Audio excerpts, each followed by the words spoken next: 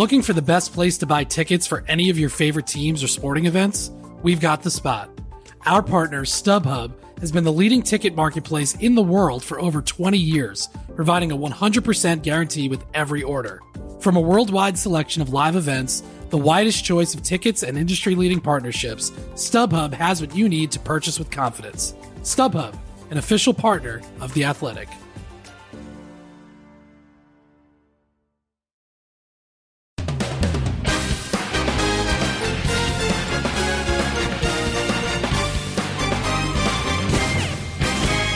Welcome to The Audible. I'm Stuart Mandel, joined by Bruce Feldman.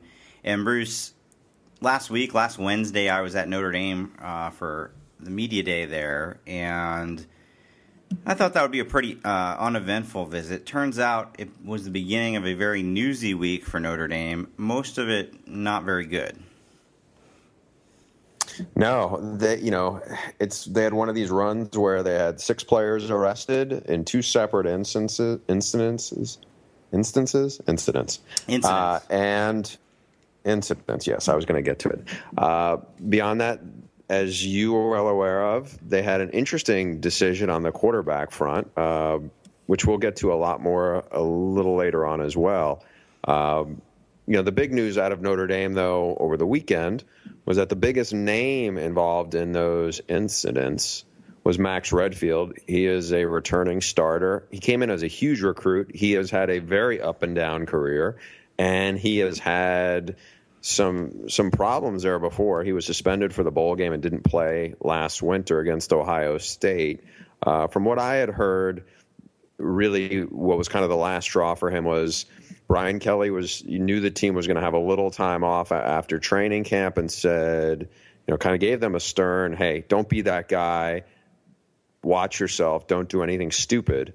And these guys got in some trouble, got arrested, and that was it. They booted Max Redfield. And I think, to Notre Dame's credit, I will say this, and I tweeted something along these lines. These days with players getting in trouble, you kind of shrug your shoulders when it comes to, quote, disciplining. And it's like, oh, that's an internal matter. So you think they probably, had to do extra conditioning or whatever. And we've seen, it's not just one school. We've seen plenty of cases where a guy gets in trouble with the law. Maybe the charges stick, maybe they don't. And then they don't miss any playing time. In the case of Max Redfield, he's gone. And he's gone at a position they really need because they don't have much experience at all at the safety position. Correct. And, I think it's important to bring up what you just said about Brian Kelly and discipline, because I feel like so many times on this podcast over the offseason, we've been criticizing a coach, whether it was Dan Mullen with Jeffrey Simmons, whether it was Nick Saban with Cam Robinson, obviously Baylor. There have been so many cases where the coach really didn't do much of anything beyond maybe what the minimum amount of discipline you could possibly get away with. In Cam Robinson's case, once the prosecutor in Louisiana dropped those charges under really bizarre circumstances, then Nick Saban went right along with it. In this case, in his statement, Brian Kelly says, we realize that this still has to go through, he has due process in terms of the legal system and certainly the school. I mean, he hasn't been kicked out of school, but we have certain expectations here. He didn't meet them, and he's gone. And to your point, this is a big blow for Notre Dame's defense. When I was there on Wednesday, we got to watch practice, and then we had the Brian Kelly press conference where he dropped the news that both quarterbacks, Deshaun Kaiser and Malik Zaire, are going to play the opener against Texas. And then we interviewed players, and then we interviewed coaches. And I spent some time with Brian Van Gorder, the defensive coordinator there. And on the one hand, he didn't mince words and said this is the most talented group we've had, and he's been there 3 years. And that's a little bit surprising to hear because last year's defense had some real studs on it, first and foremost Jalen Smith, but also Sheldon Day, Joe Schmidt, and so on, and they're gone. But more of his time was about how young these guys are, how inexperienced, and how. And I remember this exact phrase, we have some guys who have started for us a couple years, but they need to be more productive on the field. So basically, the guys who you're counting on to be the leaders of this defense, haven't quite played at that elite level yet, maybe with the exception of Cole Luke, their cornerback. Max Redfield is one of the guys he was counting on for that. Now he's gone, and now they're going to be starting probably a true freshman, an early enrollee, Devin Studstill at safety, along with Drew Tranquil, who's coming off an ACL surgery. Yet, even before this news, my takeaway from Notre Dame was they should be really good on offense. They should be able to run the ball. Both quarterbacks are really good. I think it could be a long year for that defense. Are you having a little buyer's remorse of having them as a top 10 team? Yeah, I don't think they're a top 10 team. Did I have them as a top 10 team? So I can't remember. Yeah. I know they're number 10 in the AP I think you had them poll. 10 or 11, yeah. Yeah, and they're number 10 in the AP poll. You know, it's one of those years, every year you look at Notre Dame's schedule before the season, and some years it looks brutal, and some years it doesn't. And oftentimes it ends up playing out the exact opposite of what you expect. But at least as of today, it's not like this is the worst schedule they've ever played. But I will say this. I assume you, when you did your Big 12 predictions, I know I did, counted that opener at Texas as a win for Notre Dame. I'm not so sure anymore.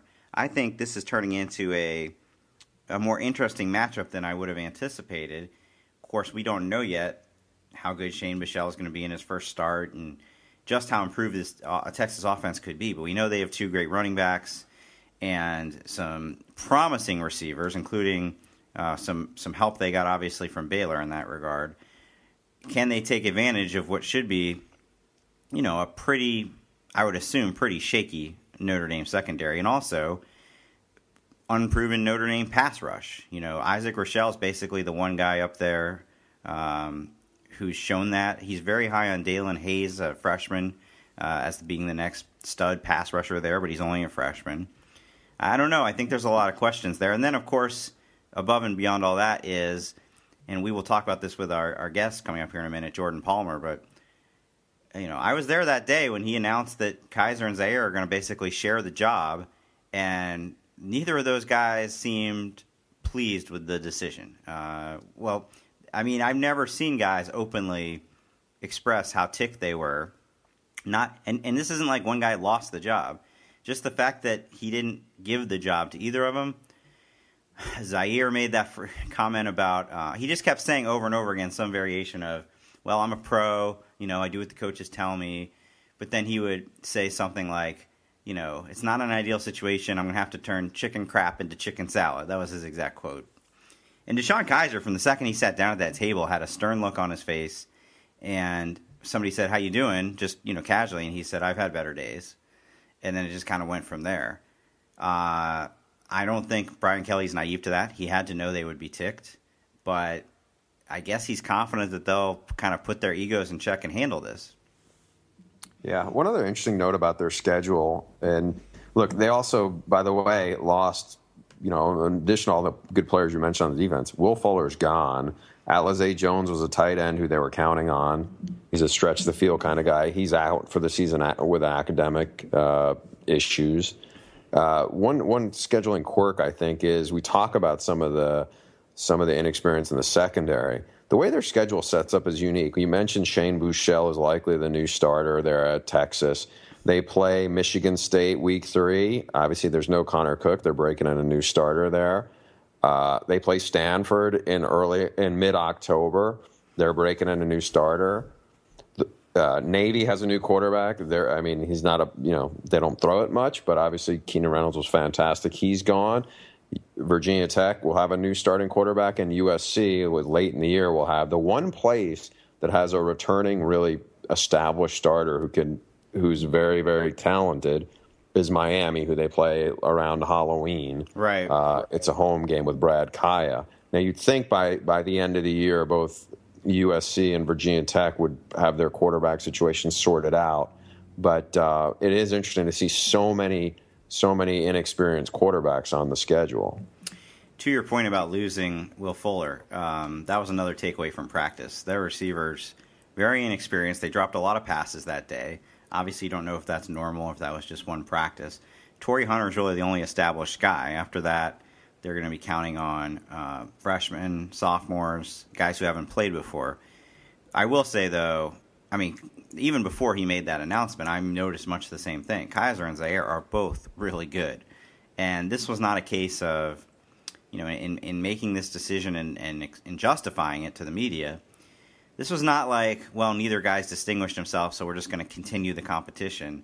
Kind of like how Nick Saban's done, actually, the last couple of years at Alabama, those first few games. This is, both guys are so good that I can't justify sitting one the entire game. So they're both going to play. Not clear how, situationally, whatnot. He said if you list the top 5 playmakers on our team, they are 2 of them. Obviously, they can both get it done running and passing. So you've got these great quarterbacks. The question is, can they take advantage? Are the receivers good enough to take advantage? I think offensive line, they're really good. And running back, they're 3 or 4 deep there now that Folston's back from his injury, Josh Adams. So there's a lot to like on that offense. But again, I'm skeptical of the defense, and I'm wondering how the Zaire Kaiser situation will play out, whether it'll affect chemistry or not. Yeah, look, listen, from the way we're talking, it sounds like this is an 8-4, 9-3 team at best. Yeah, you never know, like you said, how the schedule will play out, but I don't see it as a playoff team. Now, last year's team came pretty close to making the playoff, and they lost 2 games to the teams that finished, I believe, 2 and 3 in the final rankings, in Clemson and Stanford, both at the last second. That was a really good Notre Dame team. Probably people didn't give it enough credit. They go out and get blown out by Ohio State in the bowl game when Jalen Smith gets in. I'm not saying they would have won, but Jalen Smith going out of the game so early obviously didn't help. And so I think that maybe they get discredited a little bit. That was a really good team, but I don't think any notion that they're just going to reload, I think, is being a bit optimistic. Am I jumping the gun here by asking you to go on record and say you're calling Texas over Notre Dame week 1 upset? Not ready to go there yet, sorry. Because here's the thing, I know all this, firsthand stuff about Notre Dame. Texas has been in cloak and dagger mode. Supposedly, Gerard Hurd has made a nice transition to receiver. Supposedly, the receivers look good. But we don't know. Texas is a big mystery to me. As you know, we've talked about it on here. I do think they'll be much better. I picked them to go 8-4. I could see it being a little more than that, but I'm saying all these kind of critical things of Notre Dame. I don't know. I don't have a corresponding report or something from Texas to say, and they're going to be really good. All right. Well, since you're not ready to go there, are you ready to go to our guest? I am. Tell us a little bit about our guest. Okay. Our guest is the less famous brother of Heisman Trophy winner and Cincinnati Bengals former star and Arizona Cardinals star quarterback Carson Palmer, and that is Jordan Palmer. Jordan spent about a decade in the NFL himself as a quarterback. He is a guy who knows about as much about college QBs and their skill sets and them as people as probably anybody we could have on, because he has really been a protege to Trent Dilfer, who runs the Elite 11. Jordan's been very hands-on with some of these guys, and quite honestly, and I think I said this to you, offline, a lot of people are going to be making comments, including us, with our, kind of feelings on some of these quarterbacks who we've never seen play in actual games. Shane Buechele is one of them. Another one will be DeAndre Francois at Florida State.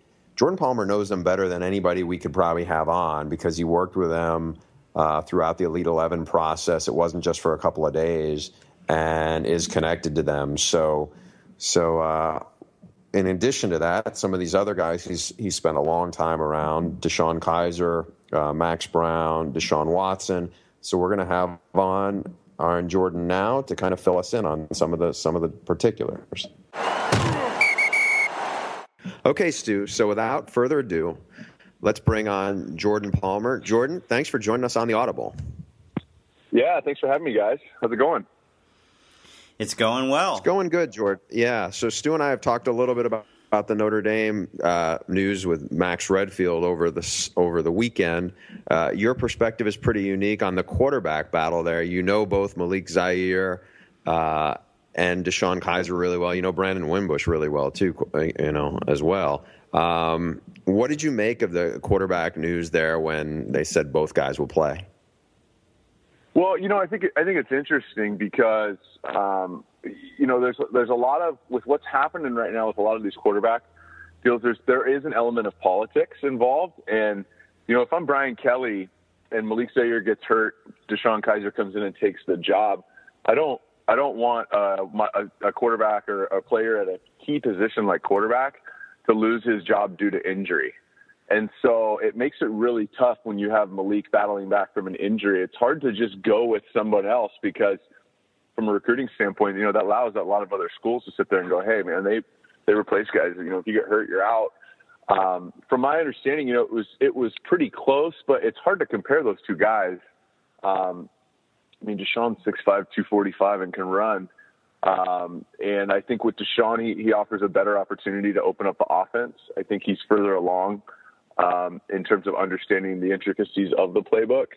And with Malik, you get a lot of improvisation and his ability to extend the play. But two great kids, two really talented guys, just very different styles. And lastly, I've heard some murmurs that the most talented quarterback on the roster is Brandon Wimbush. So that's going to be something really interesting to watch down the road when they get past the season. Yeah, I was at Notre Dame at one of their practices last week. They all looked good. Wimbush not getting as many reps, obviously, as the other two. This is a unique two-quarterback situation because, you said they're different size, but this is not a, Chris Leak, Tim Tebow situation where they're drastically different styles. Do you, in your experience, either maybe being part of one or watching one, how feasible is it for two guys to rotate in and out for a long period of time and have success with that? I think it's tough. I hate it. As a quarterback, man, you got to get in a rhythm. You got to know that, hey, we went 3 and out on this last drive, but I've got a lot more drives today. I think it puts quarterbacks in a situation where they try and force it. If you've got the curl and you've got the flat and you're not sure if you have the next series or not, you're always going to throw the curl. And sometimes that's going to be forced in there. So I don't like it. I think also the other 10 guys in the huddle need to see the same guy every single time.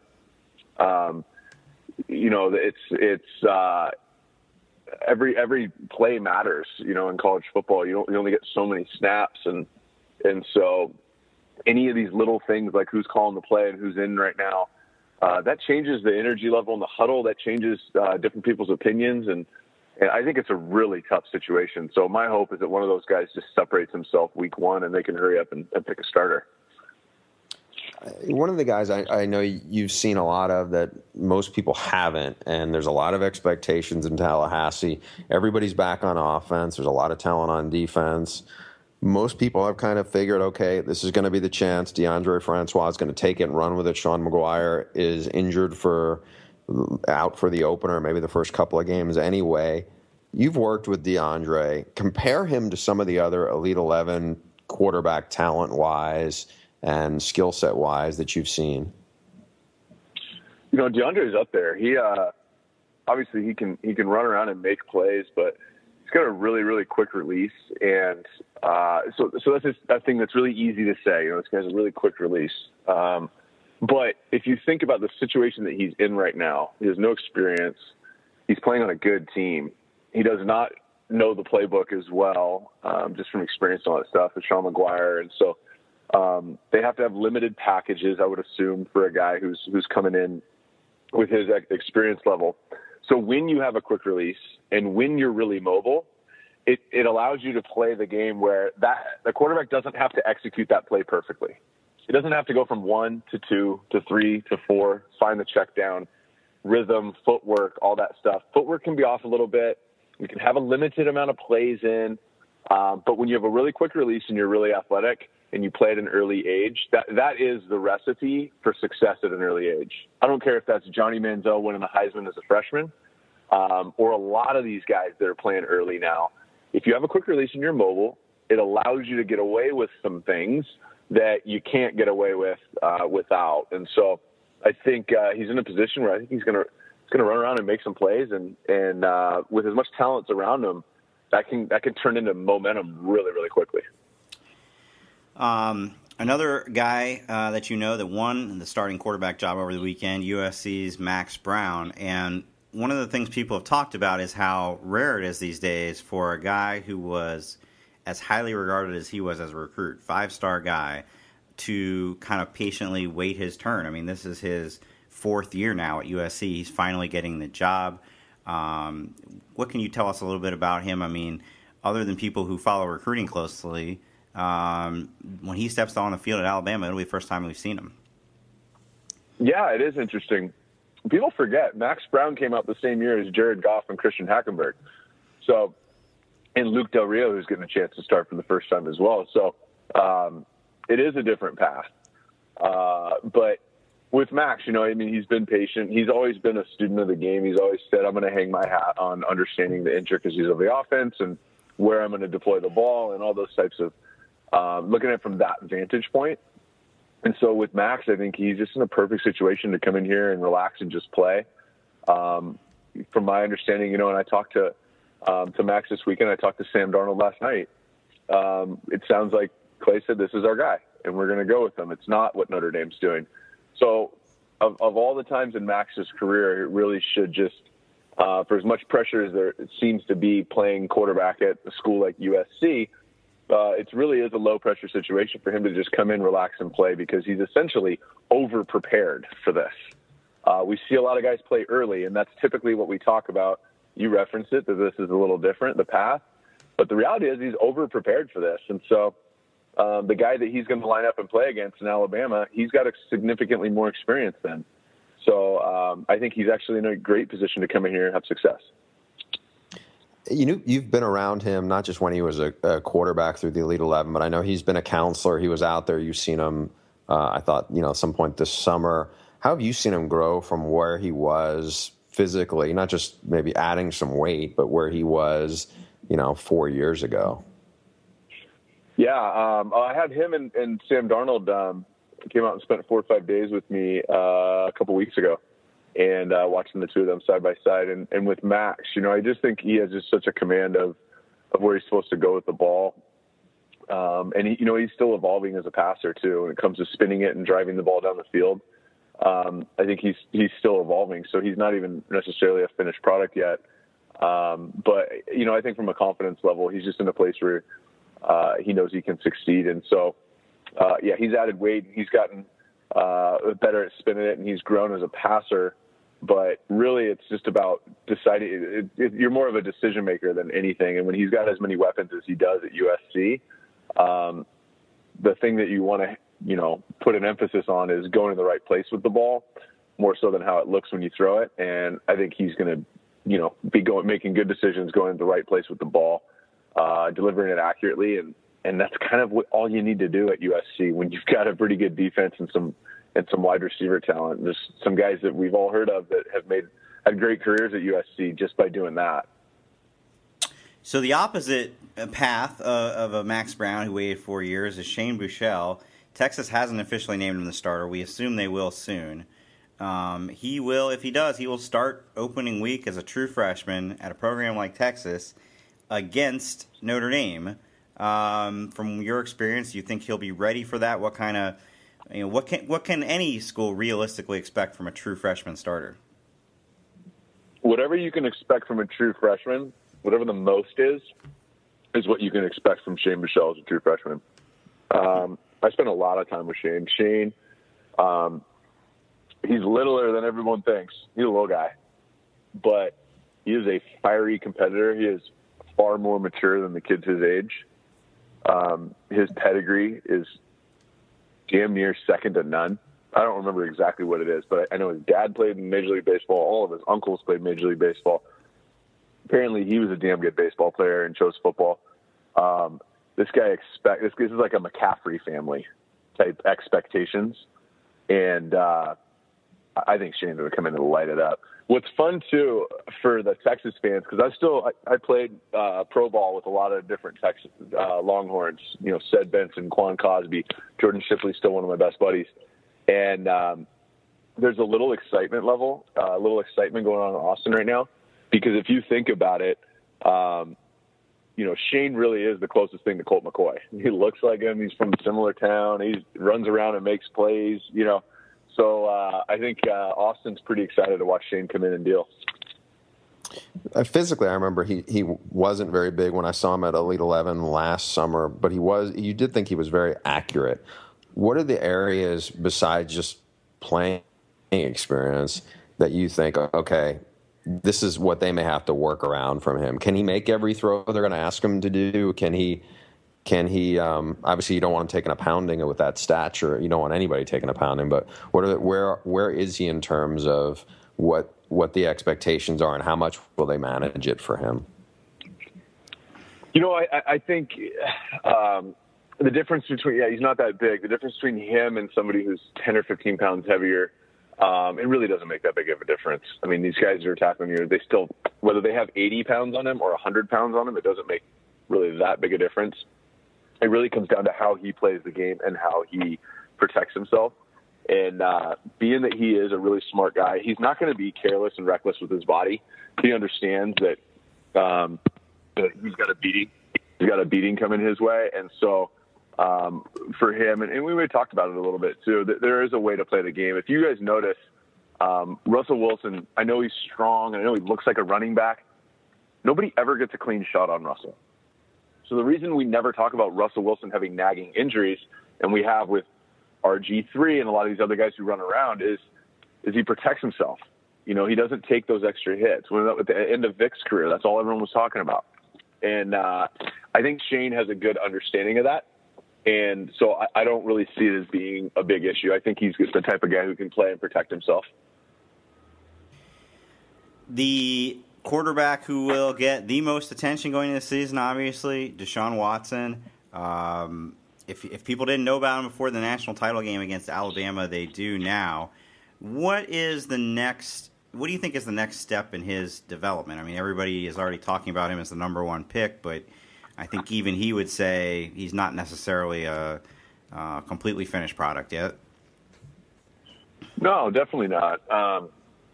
But I will say this about Deshaun. I spent a lot of time with Deshaun over the years, and particularly this offseason.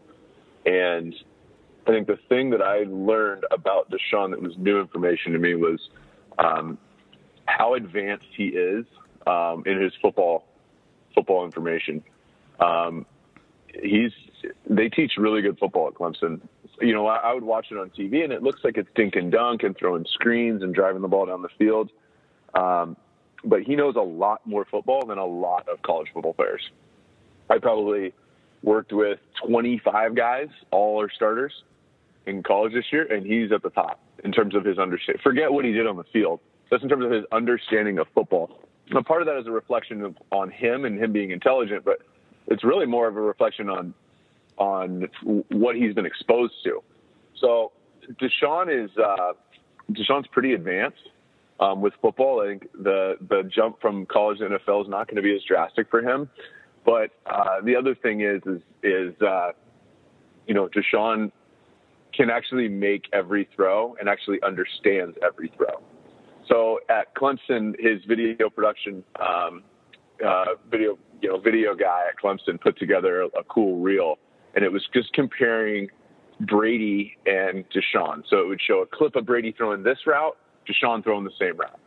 Brady throwing this route, Deshaun throwing the same route. Literally every single throw in the playbook. From like a 5-yard stick route to the tight end, to a screen, to a cover 2 hole shot 30 yards down the field. And now you can put those highlights together and you can go, oh man, they look the same. But I would say no, he looks the same. He just gets it out quicker and he's a little bit more accurate when you actually line up all the throws. So Deshaun has the full catalog of throws, touch, firm with an arc, can drive it. So it's easy to watch him run around and make plays and look at his stats. But I think that if he ran a 4.98 40, I think he would be just as productive. When you looked at that, and as we said earlier, you were a guy who has helped get guys ready for the NFL draft. You had Blake Bortles a few years ago. How much under center is he? Is that going to be the biggest thing that whoever works with him before the draft, whether it's this offseason, which we assume it probably will be, will be one of the bigger points of emphasis for him? What else will he have to kind of really go to school on to kind of allay some fears, maybe whatever concerns NFL people may have about projecting him? Yeah, I've been doing it for years, and at least one of the things that you get out of just doing it for a couple of years is I understand the questions that they're going to ask and what are the concerns for these GMs. I think he'll be as surefire as a number one pick as we've had. This last year with Jared and Carson going really high, and I was with Jared last night and the other Rams quarterbacks, and even talking to him. It wasn't so clear cut on every single person's board, and there was a lot more that went into those decisions. Even when I was with Blake, he went number 3 overall, and there were still a lot of people that were surprised. I think this will be as clear cut and as surefire as we've seen probably since Andrew Luck, because there's just really hard to poke holes in Deshaun's game. But the second part of that answer in terms of what he needs to work on at that point is really just putting together the full verbiage of an entire NFL system. And so in their system, they have some very short, easy, get all the receivers on the same page, very short verbiage. But I'll give you an example of an NFL play. A red zone play would be H set to gun, spread right, H, hot duel, China drive, F read, alert Mustang dragon on a white 1. So there's 2 plays in there. There's China drive, F read, and there's alert Mustang dragon. And we're doing it on a white 1. There's just a lot to that play, and you don't learn that play by staring at it and memorizing it. So I think with Deshaun, the next step for him after college is going to be laying that foundation from a verbiage aspect and being able to articulate it and not just say it and execute it, but actually see that. And, in college, it's very, very simple. It's straight to the point. It's line up here and go there. And so I think that'll be the evolution of Deshaun is on the verbiage side and being able to really truly open up the playbook. Jordan, my last thing would just be a more general question. This, it seems like in the last 5 years or so, there's been an explosion of, we just in the course of this interview, we've named a whole bunch of standout college quarterbacks that work with you. There's others that work with other quarterback coaches.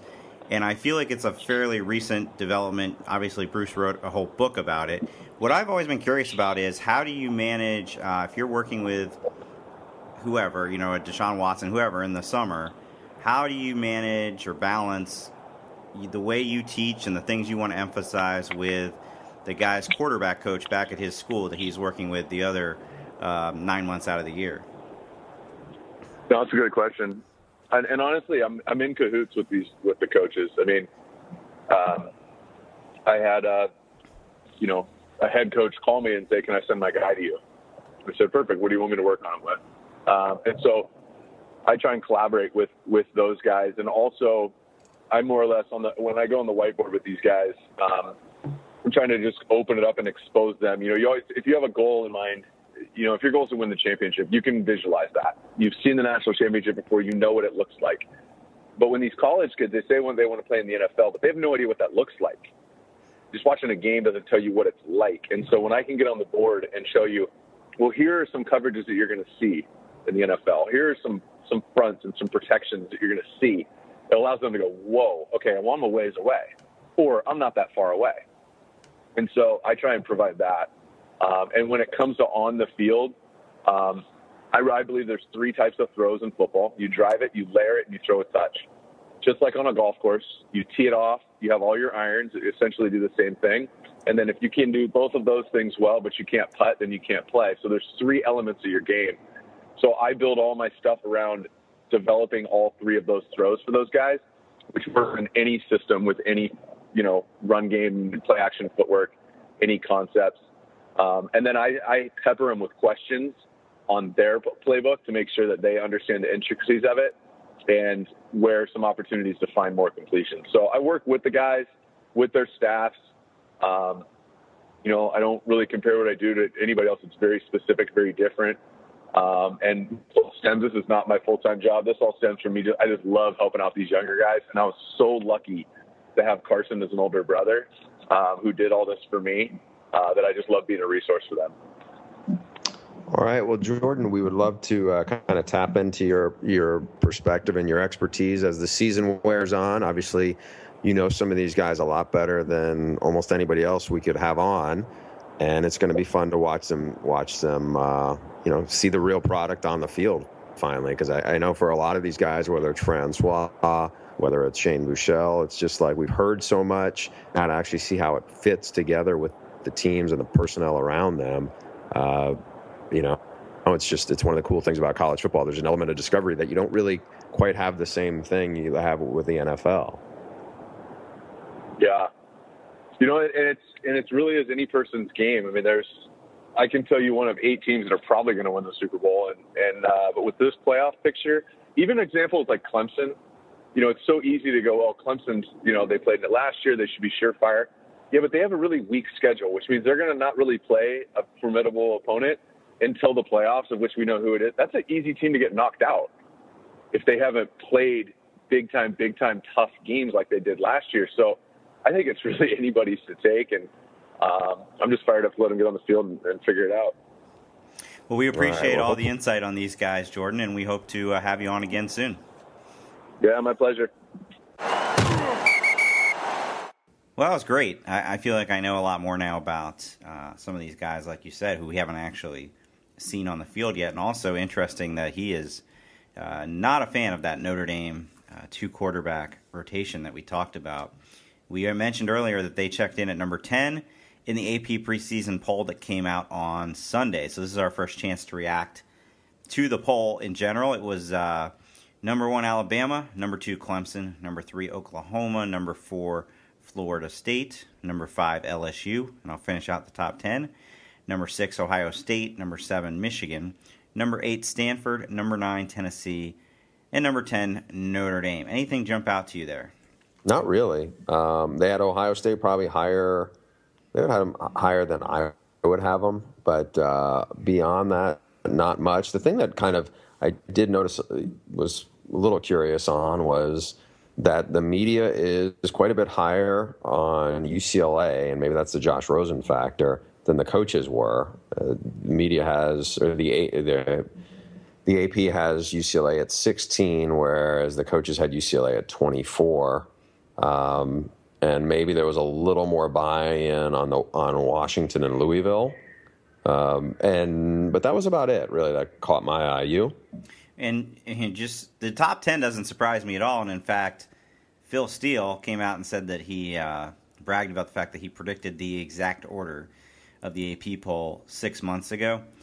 I could get into underrated, overrated, but frankly, everybody that's been listening to the podcast knows that, for example, I'm down on Georgia or down on Michigan State and Ole Miss, up on Washington, and so on and so forth. I want to talk to you about a specific team, and that is Oklahoma. I have noticed maybe a resurgence in expectation for the Sooners, and I was a little surprised to see them check in at number 3 in the AP poll. I thought Florida State would be higher, and maybe even LSU. Now, you could say, what's the difference between 3 and 5? But a playoff spot? Yeah. Well, in the preseason, yes. Big difference at the end of the year. It just feels like for the last, 6-7 years, whenever Bob Stoops' team is ranked very high in the preseason, it does not live up to expectations.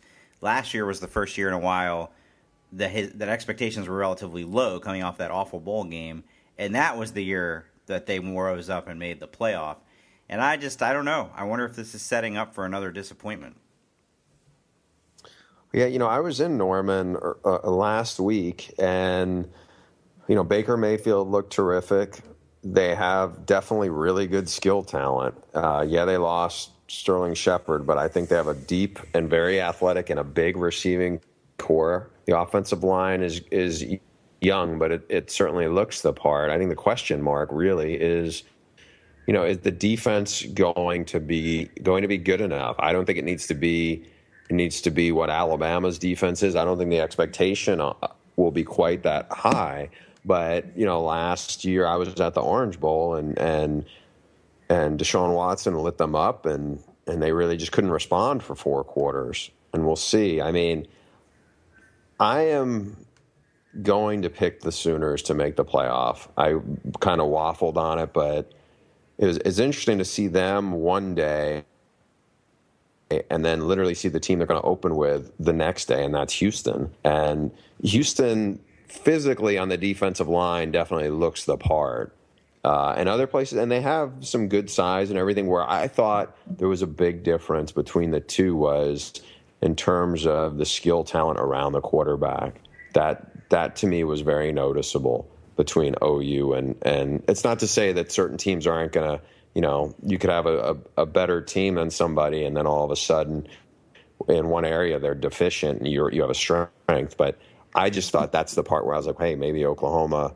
Maybe I'm underselling them a little bit. I got to see a bunch of, three very good teams in a row, and that was what stuck out to me with Oklahoma. Well, yeah, Oklahoma, that's the area that you're the least concerned about. They have offensive firepower. They did obviously lose Sterling Shepard, but it sounds they might not be another guy who's going to be that much of a go-to guy as Sterling Shepard. But from what you saw, it seems like they've got no shortage of receivers for Mayfield to work with, right?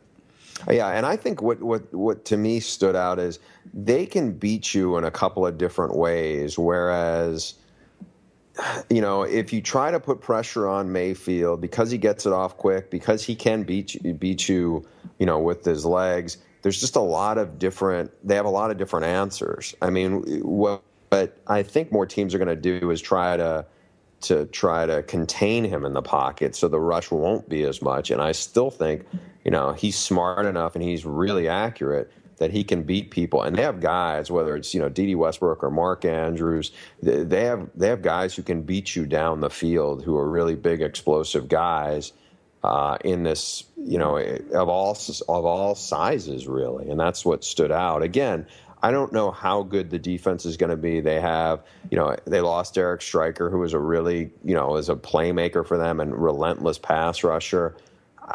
You look at, eyeball them, and they still have, a bunch of guys in their front four in their, defensive front who look like they can play.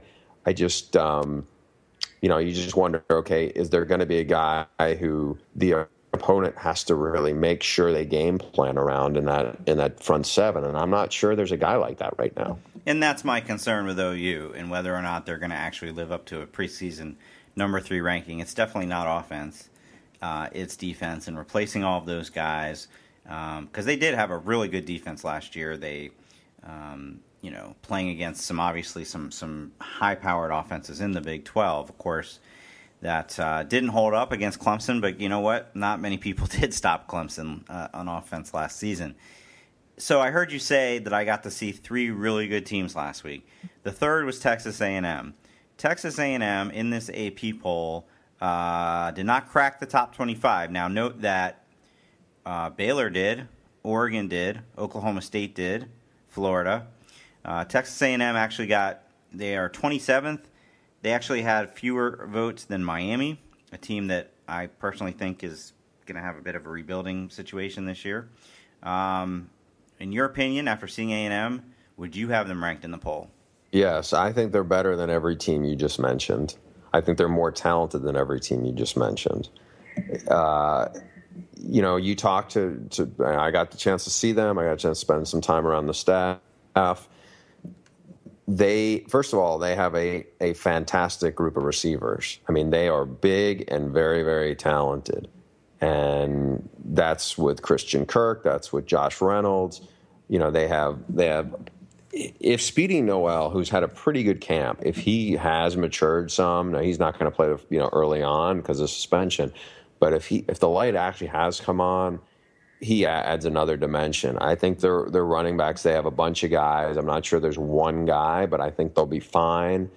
Trevor Knight has been very accurate. They're excited about him, especially his leadership. One of the guys, and this is a kind of a mockable comment, but I'm going to just put it out there, and you tell me what you think. One of the guys on their staff said to me, he goes, when I see Trevor Knight and how the team responds to him and what he's like in the locker room, I kind of think that's probably what Tim Tebow was like. Really? Yeah. That's a bold statement. Yeah, just in terms of just this aura that he has, that guys respond to him. And he's very clean cut, and he's a guy who's done a lot of really good charity work off the field. But that's kind of one of the vibes they get. Now, defensively was the part where I feel like it's taken a big step forward. I didn't get a chance to see much of Myles Garrett, but the defensive line, around him is very, very good. The linebackers are the area. Watch out for Tyrell Dodson, who was a big-time recruit, from Tennessee, who came in. They are raving about how he looked in a scrimmage. I mean, he looks like an SEC linebacker right now, and I think they're light years better than they've been since Sumlin's been there in the secondary, and that had really been one of the Achilles heels. That, and I think what helps them a lot is they had a couple of really good freshmen. They have a freshman receiver from like the DC area who's 6'2", 210, and certainly passes the eyeball test. And that kid's had a pretty impressive camp. And one of the things somebody there had told me was, in years past, if they were playing guys before they might have really wanted to. Not, you're going to play some freshmen because they're just that good. Christian Kirk would have been one of those, obviously Myles Garrett, but some other guys where maybe they were playing before they had to just because they didn't have the quality depth on the two deep.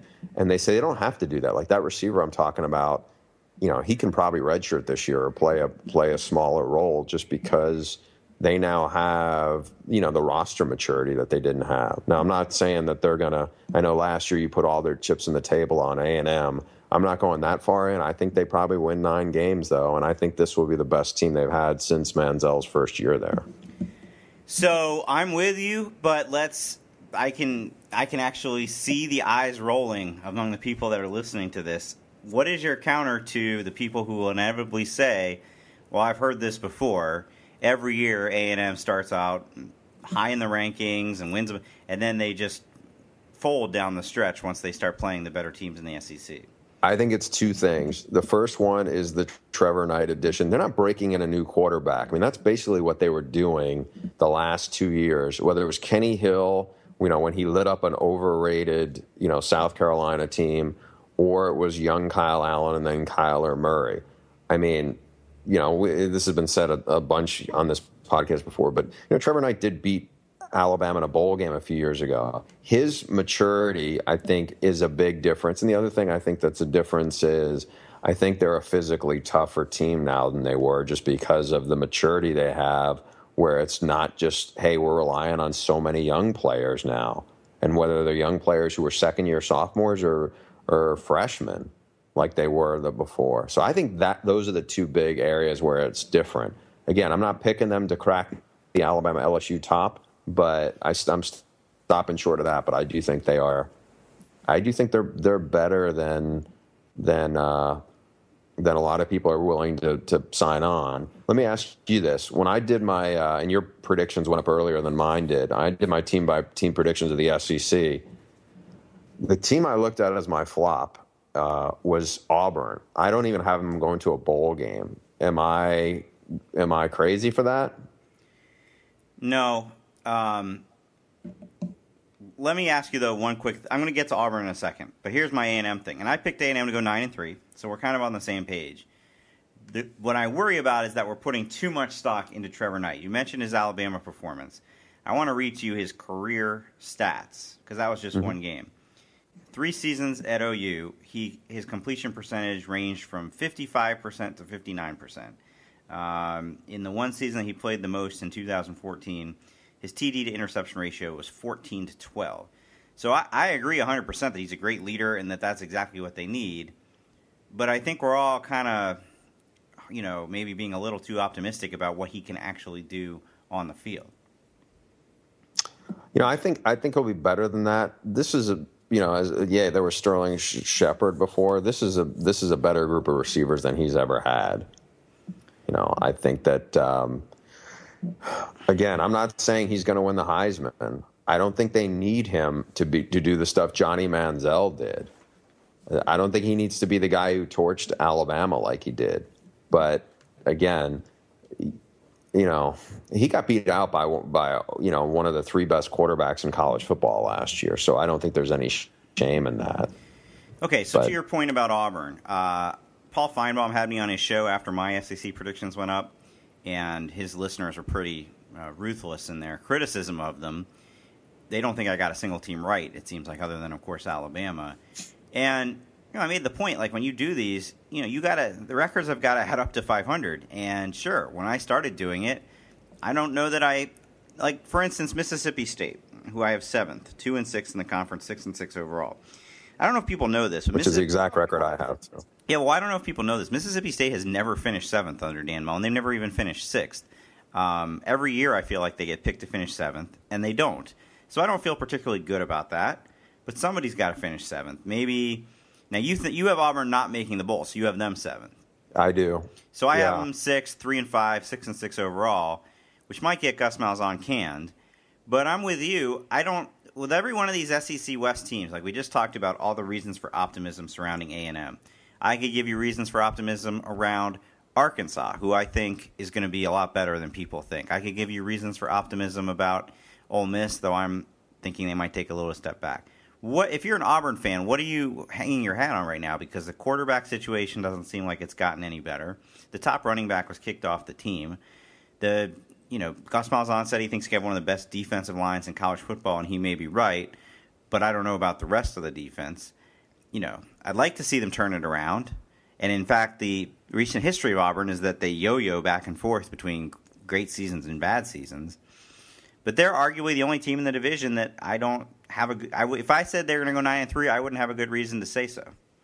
Yeah, I mean, I look at a couple of factors here, and I agree with a lot of what you just said. I would add on the defense, I don't necessarily know if they've upgraded coordinator-wise.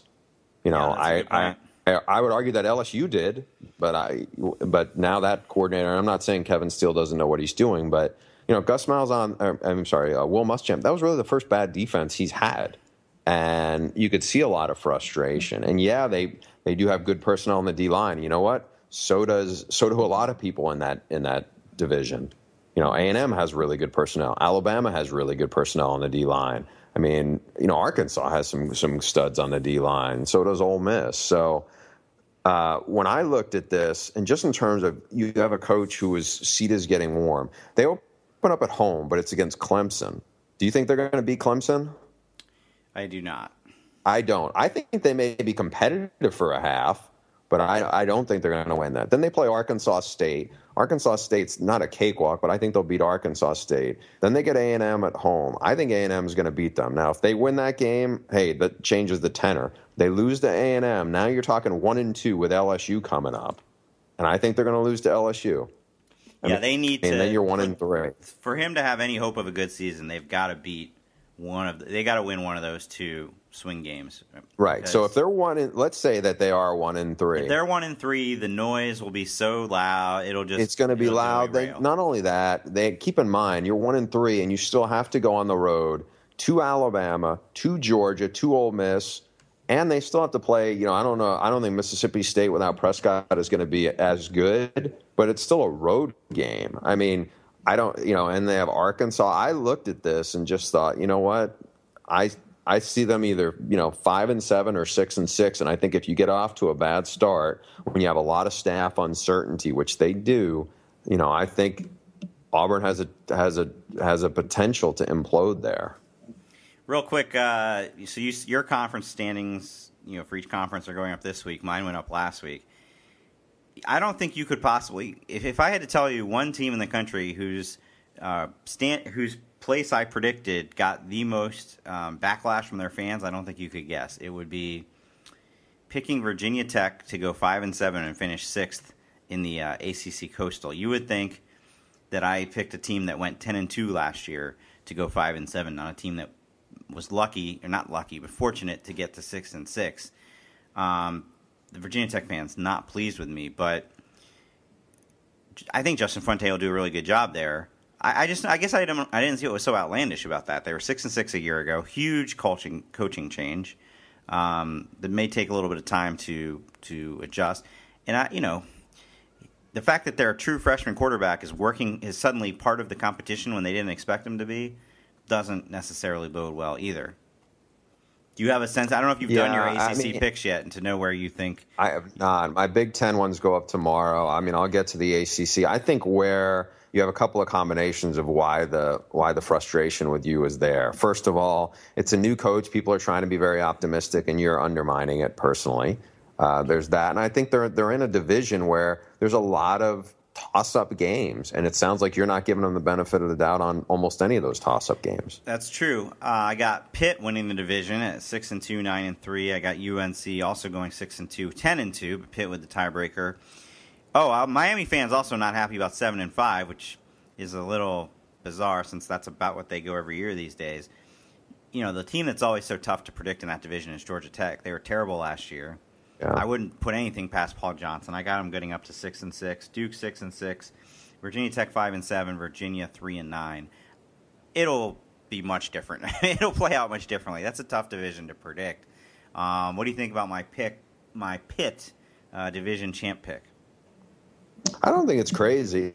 I mean, I'm not sure what you're going to get from quarterback play, but they have a deep backfield. I think obviously having James Conner back makes it even better. Narduzzi is a really good defensive coach, and I think with Jordan Whitehead and some of the athleticism they have back there, I mean, I think that's as good a flyer as you can have. I mean, that's the thing when you have such a kind of a mediocre division, you can almost tap any horse, and it'll seem crazy to some people, and it'll seem like you can't be right until the end of the year, kind of thing.